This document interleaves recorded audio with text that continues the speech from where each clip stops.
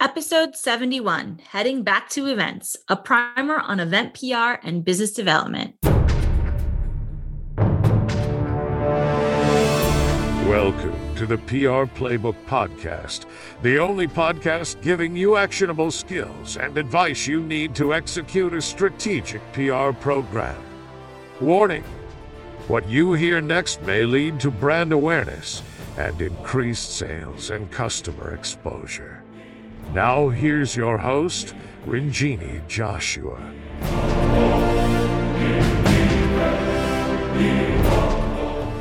Hi there. Welcome to episode 71.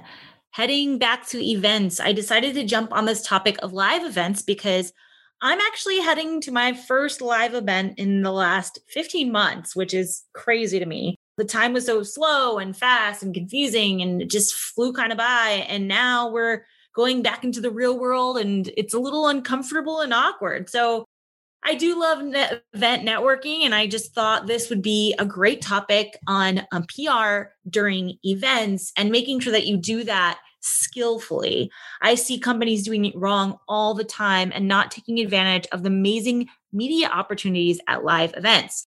So I thought we'd talk about that today so that the next time you head into an event, you're prepared, and you might have already gone to an event. And this actually applies to virtual events as well, but you just have to kind of taper some of the advice for virtual.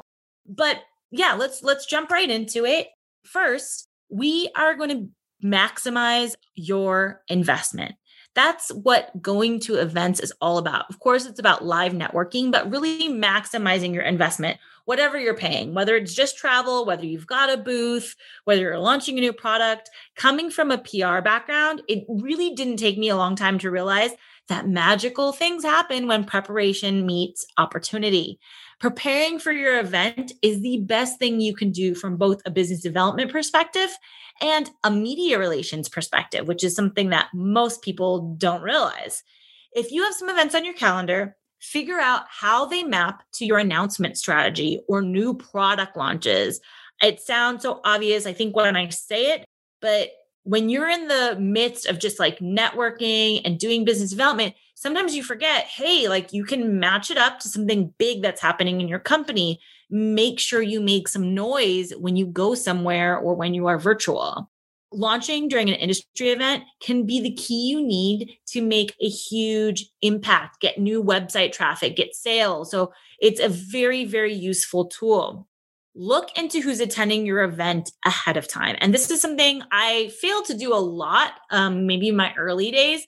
Now it goes without saying that I at least log in, to virtual events a day beforehand, and then start looking at physical events. So I'm going to be heading in a month or so to an event, and I have already got the list of people that I want to meet. I'm going to start reaching out, setting up appointments in advance. So that's for the business development side. But for the media relations side, there's also a huge opportunity. Since I'm approaching this from a PR perspective, I'm going to focus on the media relations side, but you can really translate this to business development as well. Okay, so media relations at events. There's two things to know. First, if you're exhibiting or sponsoring an event, you can typically get a pre-registered press list. It's called a pre-registered press list of people who have registered in advance that are part of the media several weeks beforehand. You can actually ask your salesperson, like, hey, do you guys have the pre-registered press list? Can I have access to it? So ask your sales rep for this list so you can start tapping into the attending media and scheduling meetings with them in advance so you know who's going to be attending. It might also help you craft your media strategy at the show. Second, if you aren't sponsoring the event or paying any money to the event organizers, they're probably not going to give you the list, but you might be able to kind of bait them into giving you last year's list of attendees, media attendees. If you kind of lead them into thinking like, hey, I'm thinking of sponsoring. Who was the last year's list of attending media? And with that last year's list, you're typically going to get like a reset of the same people. So you can look at least which outlets will be there. May not be the same people. Or you could check the website for a media section, and they might have a media sponsors section. And so typically the editorial team from those media sponsors will be in attendance, and you can check them out on their own website. So you can go contact on their contact page on their website and get the editorial information of who's attending the show so you can discover who's attending that particular event. So remember those two things. You can get the list in advance.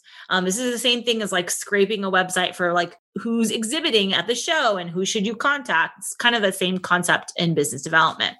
Have an angle that maps your company to the event's theme and something that maybe you haven't said in the public before to start the conversation. So when you're reaching out to the media, I would say try to do it at least 3 to 4 weeks in advance. Anything more than that might be too much. And then try to have an angle that maps to the theme of the event of like why it's important that you're going, why it's important that they should know you, and what you might be doing at the show. Next, set up a meeting or demonstration at the show. So you want to meet the media, you want to show them a demo of your product or explain your product or show them an actual physical product, whatever the situation might be. If you have a booth, obviously it's a lot easier for them to stop by your booth at a particular time and day. So try to lock them in for a particular time and day. Do not wait. I repeat, do not wait for the media to come to you, or do not wait and say, oh, well, the expo said they're going to promote us. I mean, that's great if they do come to you, and they probably will walk by, but there's no guarantee that they'll have time to talk to you or set up a meeting. Set up a meeting beforehand so that they are ready to walk by. Make sure you have a list and a schedule in front of you of all the media that you expect to show up. This is something you'll really want to take into your own hands or the hands of your PR agency if they're setting up meetings for you. So like big shows at like CES, we do campaigns for CES. We do campaigns for Gamescom. We do campaigns for E3, big shows. Sometimes it's better to have a PR person because they're looking out. They have the schedule for the media. They're looking out for media, making sure they're bringing them into the right people and making sure you have your talking points to speak to the media. So if you don't have a booth, you can leverage a partner, and that's possible. You might be able to leverage a customer or partner that has a booth and use their space.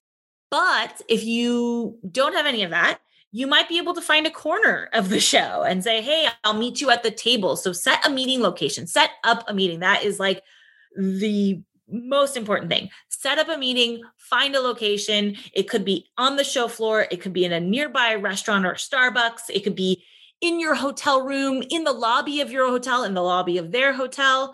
There are even some companies that will set up a suite instead of exhibiting at a booth. That might be a little bit too expensive for you, depending on your budget. You might be able to get like a suite. And let's say you got a suite for $3,000 for a few days. That's going to be way cheaper than using a booth. Some companies will reserve a suite and then do the whole demonstration and create an experience within that suite.